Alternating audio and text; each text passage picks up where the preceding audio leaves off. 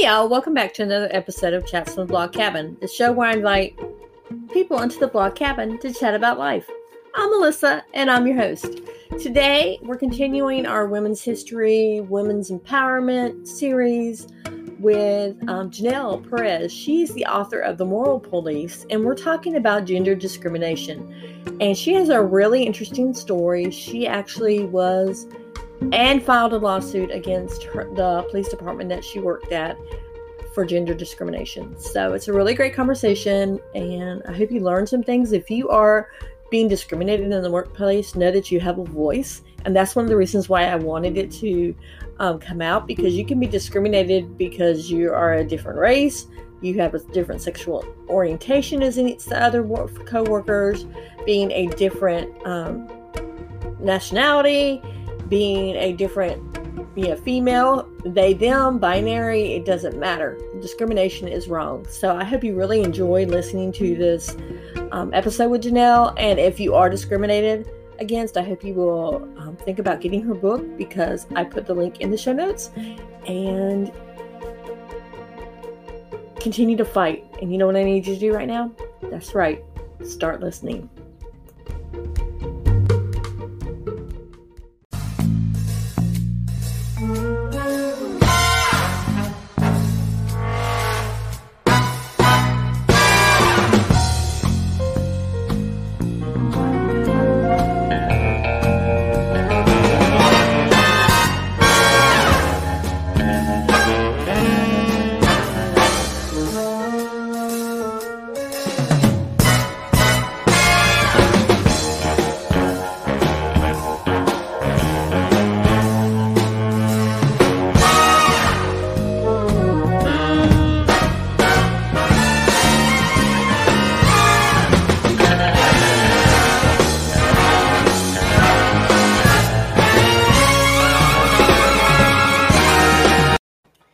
Guys, welcome to another edition of Chats on the Blog Cabin. Today, before we introduce my guest, I want to share, since it's Women's History, Women's Empowerment Month, I wanted to share a quote.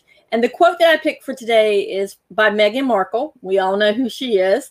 And it says, "Women don't need to find a voice. They have a voice, and they need to feel empowered to use it. And people need to be encouraged to listen." And I think that kind of goes with, Janelle, what we're going to talk about today. We're going to talk all about gender discrimination and what happened to you. But before we get into that, introduce yourself to us. Hello, I'm so happy to be here with you. Thanks for having me. I'm Janelle. I am from California, and a little bit of background on me. I went to college at Penn State, so I did experience the Four Seasons for 4 years. And I came back shortly after college and decided to pursue a career in law enforcement. So I became a police officer. My first agency that I worked at was in the San Francisco Bay Area. I was there for about 6 years. And then I took a short break when I had my second child. And then I went on and worked at an agency outside of Sacramento. And I was there for 8 months before I was terminated. Okay, so you also wrote a book to talk about what happened when you were terminated. So can you tell us a little bit about your story? Yes. So I did write a book, The Moral Police. In that book, I cover a little bit before, my childhood and growing up. And then I cover what happened at my police agency, where I felt like I was discriminated against based on my gender and marital status. And all the way up to my termination. And then there was a court case after that. So it's pretty thorough. And I just really felt like it was necessary to share my story for myself and also for other women. It takes a lot of courage to, face these stories. And, there's so many opinions and judgments out there. And so it takes a lot to speak up, but I really felt like if I could share and help anybody to share their story, then it was worth it for me. So what was the defining factor for you to actually sue for gender discrimination? Because there are a lot of women don't do that. A lot of women just suck it up and move on. Yeah, no. And I understand why too. So when I was terminated, I believed that I was terminated wrongfully due to a relationship that I had off duty. So I was separated at the time, and I was involved with another police officer at the same agency. And I lost my job, and he did not lose his. The thing there was I was on probation, so I essentially could be terminated for any reason at all, but I believe that my right to privacy was something that I could not be terminated because of that relationship. So I decided initially just to ask for my job back because I felt like I was wrongfully terminated, but the city would not entertain that. So I decided to move forward with a lawsuit because I really truly believed and still believe to this day that I was terminated because of that relationship. And I think that, it wasn't fair in any capacity. If the person I was dating, if we did something so egregious, I just felt like we both should have been terminated, not just me. So what things did you face that you had to go through? Because obviously you have to be a very strong person to want to be faced with all this, because I know you were faced with a lot. So yes, some of the things you were faced with. Yeah, it was initially when I was terminated in the meeting with the chief of police, I asked why I was being terminated, and he said, I don't have to give you a reason, which he was right. He didn't have to give me a reason. But later in the depositions, they did offer 3 reasons that I felt held no merit. So I was, I sat in, I think, in almost every deposition in the court case, and it was disheartening to hear some of the things that I felt were not true at all. And essentially, I felt that they were kind of covering their tracks to say, okay, these are the reasons that we're going to give now because we're faced with a lawsuit. But the truth of the matter is, at the end of the day, what I believe was the reason was because of this relationship.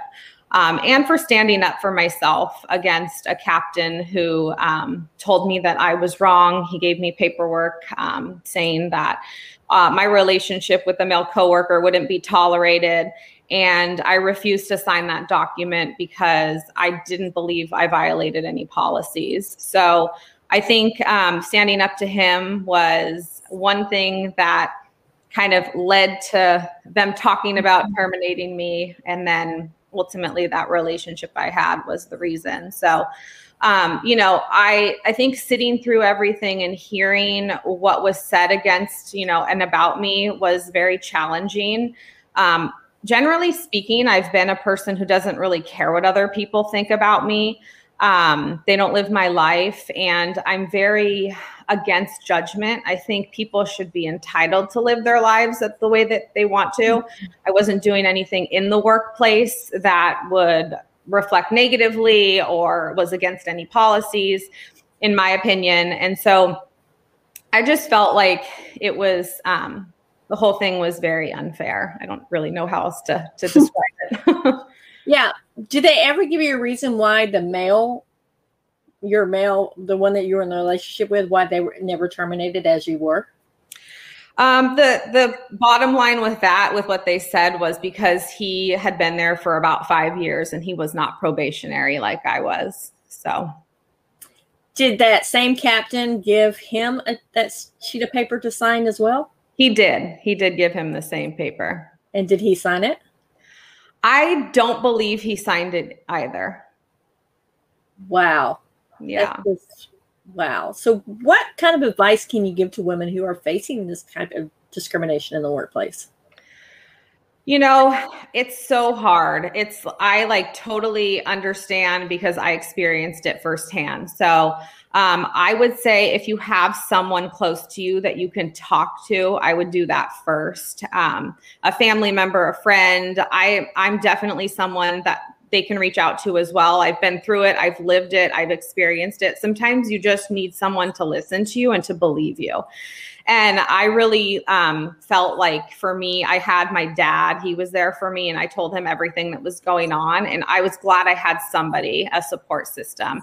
So I would say finding somebody initially to speak with would be good. And then it is hard to stand up for yourself because when you do, you could potentially face a backlash like I did. I lost my job, which is like the ultimate thing. So, which ended up ending my career because I never went back into law enforcement. So it's obviously when you stand up for yourself, it's a challenge because you don't know what's coming on the other side. But I really think that in order for changes to occur, you have to take a stand. You have to stand up for yourself, and you can't tolerate the discrimination. So it is much easier said than done. But however, you need to initially take that first step in talking with someone, reporting the behavior, documenting it, writing it down. All of those are important, but it really comes down to having that courage. So when you went forward with this, the suit against discrimination, what was the first step that you did? Obviously, you had to find a lawyer. Did you have a hard time finding a lawyer to take the actual case or no? I actually had a recommendation from another officer who knew that the city had actually been sued previously.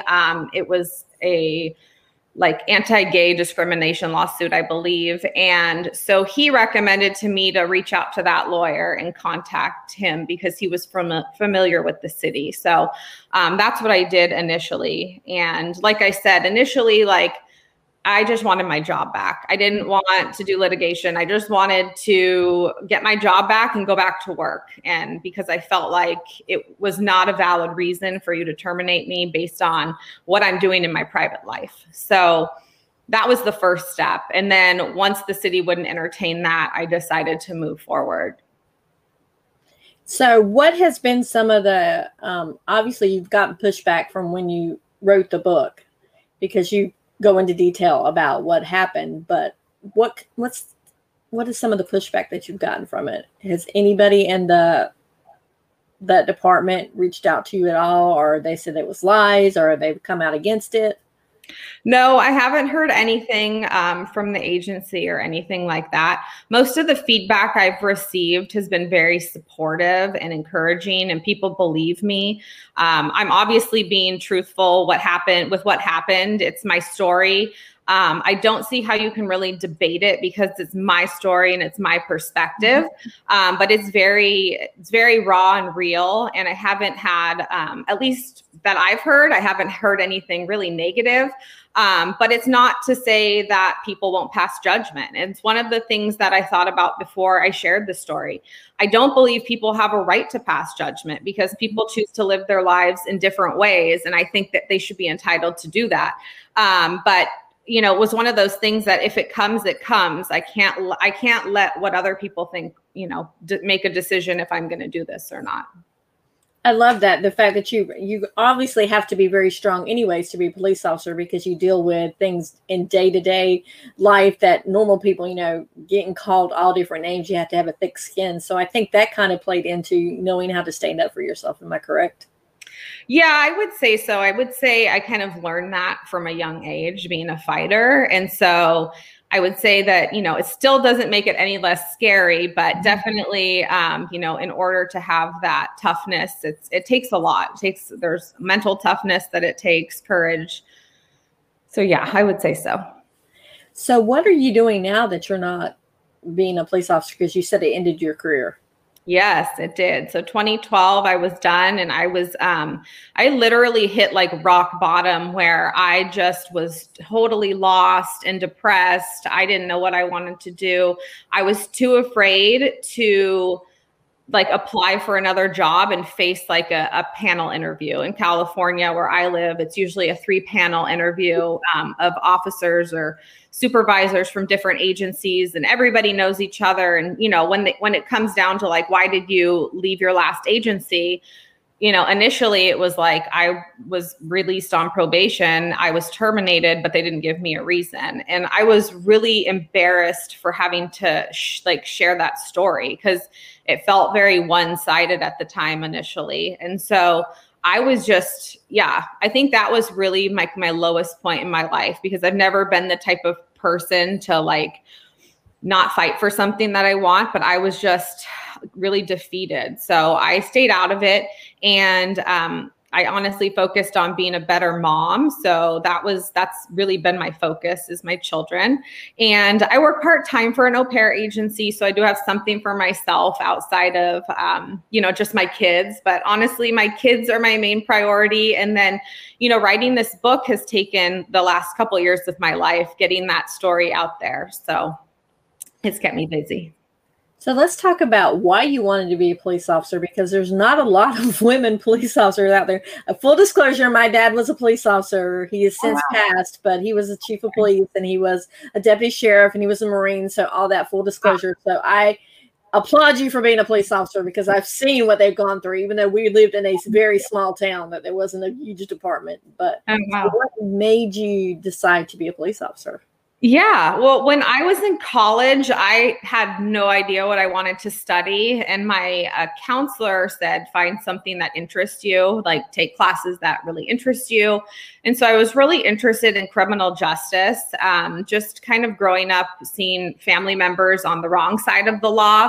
I really just wanted to study that. So I focused on that in sociology. And after college, I was like, what do I do with my life? One of those, like, I have no idea. I'm 21 years old. I don't know what to do for the rest of my life. So I decided it would just be a good starting point. I really used law enforcement, being a police officer, as like a starting point. I did want to consider something in the future moving up, but I thought maybe being a police officer to start would be good experience. And so no wonderful backstory there, but, I just wanted to help people, and I wanted to, learn. So did you get initial pushback when trying to get hired for departments, since you already talked about gender discrimination, like a male would get hired before a female? Yeah. My first agency that I went to, where I got hired on, obviously there were a lot more men than women there as well, but their numbers were a lot better than my last agency. So I think my last agency, out of 126 or 27 sworn, only like 6 of us were women at the time.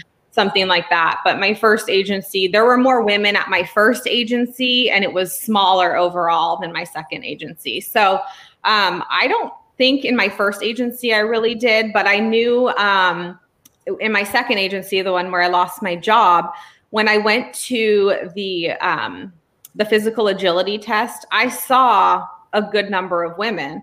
And I knew that they were going to be hiring, I think 5 officers, something like that. So in my head, which I shouldn't even be thinking like this, I was like, okay, one of those spots is for a woman, because they have to give it to a woman.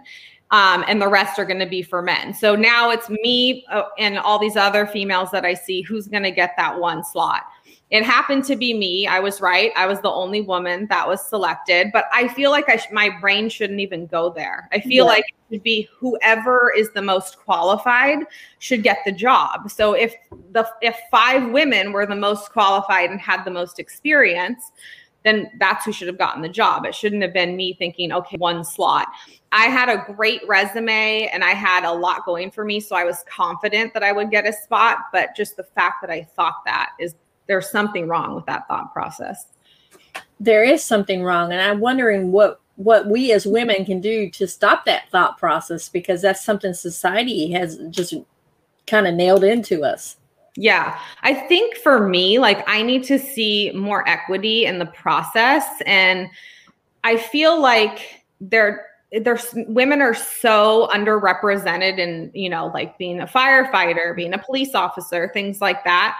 I don't know what these agencies need to do with recruiting, but something needs to improve to get those numbers up, because when you're a minority, you don't feel like you hold any power. You don't have a voice. And if you do have a voice, then you're all these negative names that they correspond with you because you're speaking up. And so, I don't know what we need to do to change that thought process, but I think it would help to have more females represented.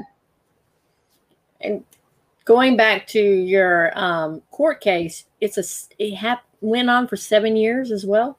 7 years. It was so long. It was, at times I was like, I just want to end this and throw the towel in. I just was done. I was like, I can't, because every time I had to relive what happened, it's very emotional. It's very trying to go through that. So at many points, I just really wanted it to be over. So, but honestly, I also wanted to stand up for myself and say, what happened isn't right, and I'm not going to give up. And so when I got that validation, when I won my right to privacy claim in the Ninth Circuit Court of Appeals, I was so glad that I never gave up. But the fact that it can drag on for that long is totally unacceptable. It's just unacceptable. I mean, it almost was like they drag it on. I don't know if you read the end of my book, but where that one judge died, the judge that advocated for me, or I felt like he understood the case. Like he actually read everything. He understood the case. And when he passed away, all of a sudden they selected a new judge, but there was no reason to do that because my decision was already written and published. And so the whole process of that did not seem fair either. It just felt like they were making up their own rules as they went along. Wow. And how did you sustain yourself for 7 years? You obviously must have been a hit financially, as well as, emotionally, like you said, and as your children as well, because you're raising children at the time. Yeah. I mean, there would be a lag. So it's like we wouldn't hear anything for a year, and then we'd have to do something, and then we wouldn't hear anything again for a year. But yeah, it was a very long process. And I'm just, I'm glad it's over. I'm not glad with the end result, but I'm glad that it's over. Because, I mean, honestly, I cannot even imagine I think most women would give up after the first year, let alone 7, because the financial toll and the emotional toll. And then you've got to figure out the toll on your family as well. Because how old were your children at the time? They were young. Yeah. 7 years ago, they were pretty young. So they didn't, obviously they didn't know what was going on or anything like that. And luckily, it was like downtime a lot of the time. So, I was busy when I attended depositions and that sort of thing, but there was a lot of downtime just waiting for a decision or waiting to hear when it was going to be heard, that sort of thing. So yeah, it'd be nice if they could speed up that process. For sure. Yeah, that would be so nice, obviously, because honestly, I can't see anybody sitting around for 7 years. Maybe they think that you were just going to give up and just. Yeah, I think so. And I honestly think that if that one judge hadn't passed away, we'd be talking about a totally different outcome right now. I mean, when I won my right to privacy claim in the Ninth Circuit, it was a 3-0 decision. And so my case should have gone back to district court and I would have had a jury trial. And I was confident if I got amongst reasonable people, jury of my peers, I would be able to win the case. I don't think that the city would have let it get to that. They probably would have tried to settle it. But I really feel like if that judge had not passed away, it would be definitely a different thing we were talking about right now. Wow. Just sad. I just can't even imagine going through this. I mean, how did you compartmentalize and not let it affect your family life? Because there's a lot of things like women with the emotions and everything. They run high. Yeah, I went to a lot of therapy in the beginning when this all happened, and I needed it because I needed a place to just be able to let it all out. I was going through so much when I hit rock bottom, and I think that therapy really helped me in the beginning. And I just found ways to do things for myself, writing in a journal, running, having time to myself. I didn't confide in too many people because I have trust issues. So, there were a select few people that knew the whole story, but those people that did know, I would share with them. And that, having 1 or 2 people that are there for you unconditionally, that's a hard one to find. That was critical for me. So. Did the case get a lot of media attention or no? In the beginning, when I was terminated before it went to, before I ended up actually suing the city, I there was media attention, and I was embarrassed by the way that the media portrayed what happened, because they only knew one side, their one version. And of course the media like to twist it a little bit. So yeah, there was in the beginning a little bit of media coverage on it, but then like I said, after a 7-year process, things died down. Well, at least that was a good thing. Then things kind of died down, that it didn't stay with you, because I can imagine that would have taken a toll on you as well. Yeah. In the beginning, it was really, in the beginning, it was like I just got hit by a truck. It was just I felt like everything was coming at me. I lost my career. I was separated. It was just, the whole thing was, a disaster in the beginning. But, what doesn't kill you makes you stronger. So I'm trying to take that, where I've learned a lot from the experience, and I'm stronger because of it. So. Do you think that strength is the reason why you wrote the book, to help other women as well to navigate through discrimination lawsuits? Yeah, it was an outlet for me to share my story when I felt shut down, even in the court system. And I also really wanted to share it with other women, to let them know, you're not alone and you can share your story, because we need to do that in order for change to happen. It was really important for me to share my story, even though during the process of writing, I almost quit several times. I was like, I can't do this. This is too much for me. And I just remember the tears coming down and lots of crying. It was therapeutic in a way. And I really needed to write this book, for closure for myself too, for this whole process. So when you originally started writing the book, was it something more for a journal, and then you decided to publish it, or were you already thinking about publishing it? I was already thinking about publishing it when I started writing the book. But when you're really in the thick of it, it's do I really want to go this deep and share this much? So I definitely questioned myself several times, but it was necessary. I really feel like it was necessary. And what came of it was people sharing with me. But a lot of people didn't know my story from me, because I was very private and I kept things to myself. But when I started writing and I started telling people about the book and that I'm writing a book, they started sharing stories with me that I never knew before. And, they're like, this happened to me at work and I never said anything. I was too afraid.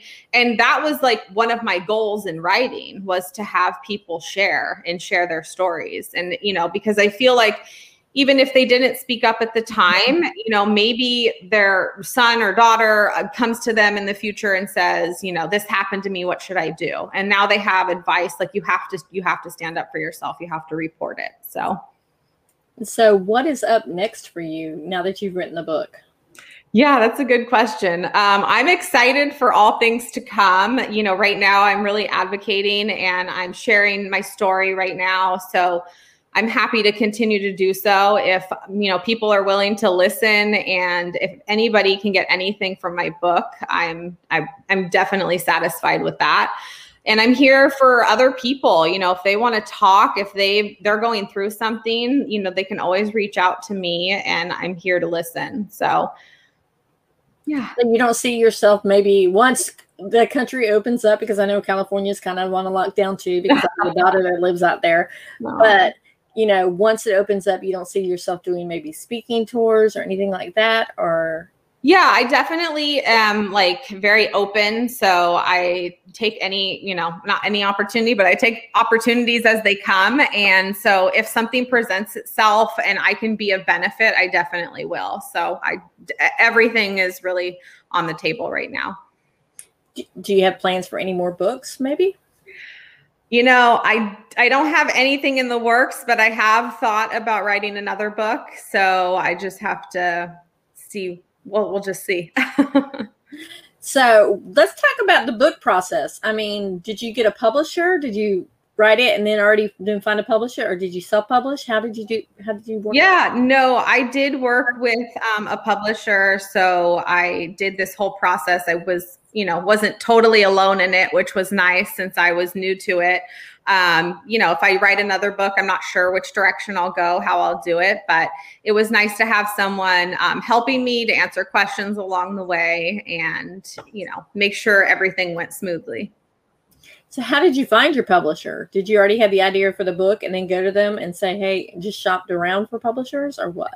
Yeah, I already had my idea for the book. I just did a lot of research. I'm very, research based. So I did a lot of research and called around different places, even people that I knew who knew people who have written books. I really reached out and just tried to gather information before I made a decision. Wow, that's because most first-time authors normally do self-publishing because they can't find a publisher. So your story is very impactful that somebody wanted to publish it. Yeah, I think, my story was important. It's all too common what's happening. And I feel like, we're in 2021 and things should be different. So, yeah. So is there any last nugget before we hop off of something you want to share? I think I've hit on it, but if you have a story to share, if you're, feel like you've been discriminated against, stand up for yourself. Easier said than done. I understand, but somehow, some way, find that courage to share your story. And you also hit on find your support system as well, because you obviously could not have done this alone, right? Yes, no, it's definitely important, even if it's just one person, to have somebody in your corner. And tell us the name of your book again. My book is The Moral Police. You can find it on Amazon. Yeah. And where can they find you so if they want to reach out to you? I'm on LinkedIn and then also on Instagram at Janelle Perez Official. All right. So Janelle, I want to thank you so much for joining us today. And guys, if you are faced with discrimination, this will be a really great guidebook somewhat, right? I think so. I think it'd be good for them to understand and then hopefully give them some courage to find that strength within. All right. Janelle, I want to thank you so much for coming on today and sharing about your book. Thanks for having me. I appreciate it. All right, guys. We will see you on the next chat from the Blog Cabin. Bye. Bye.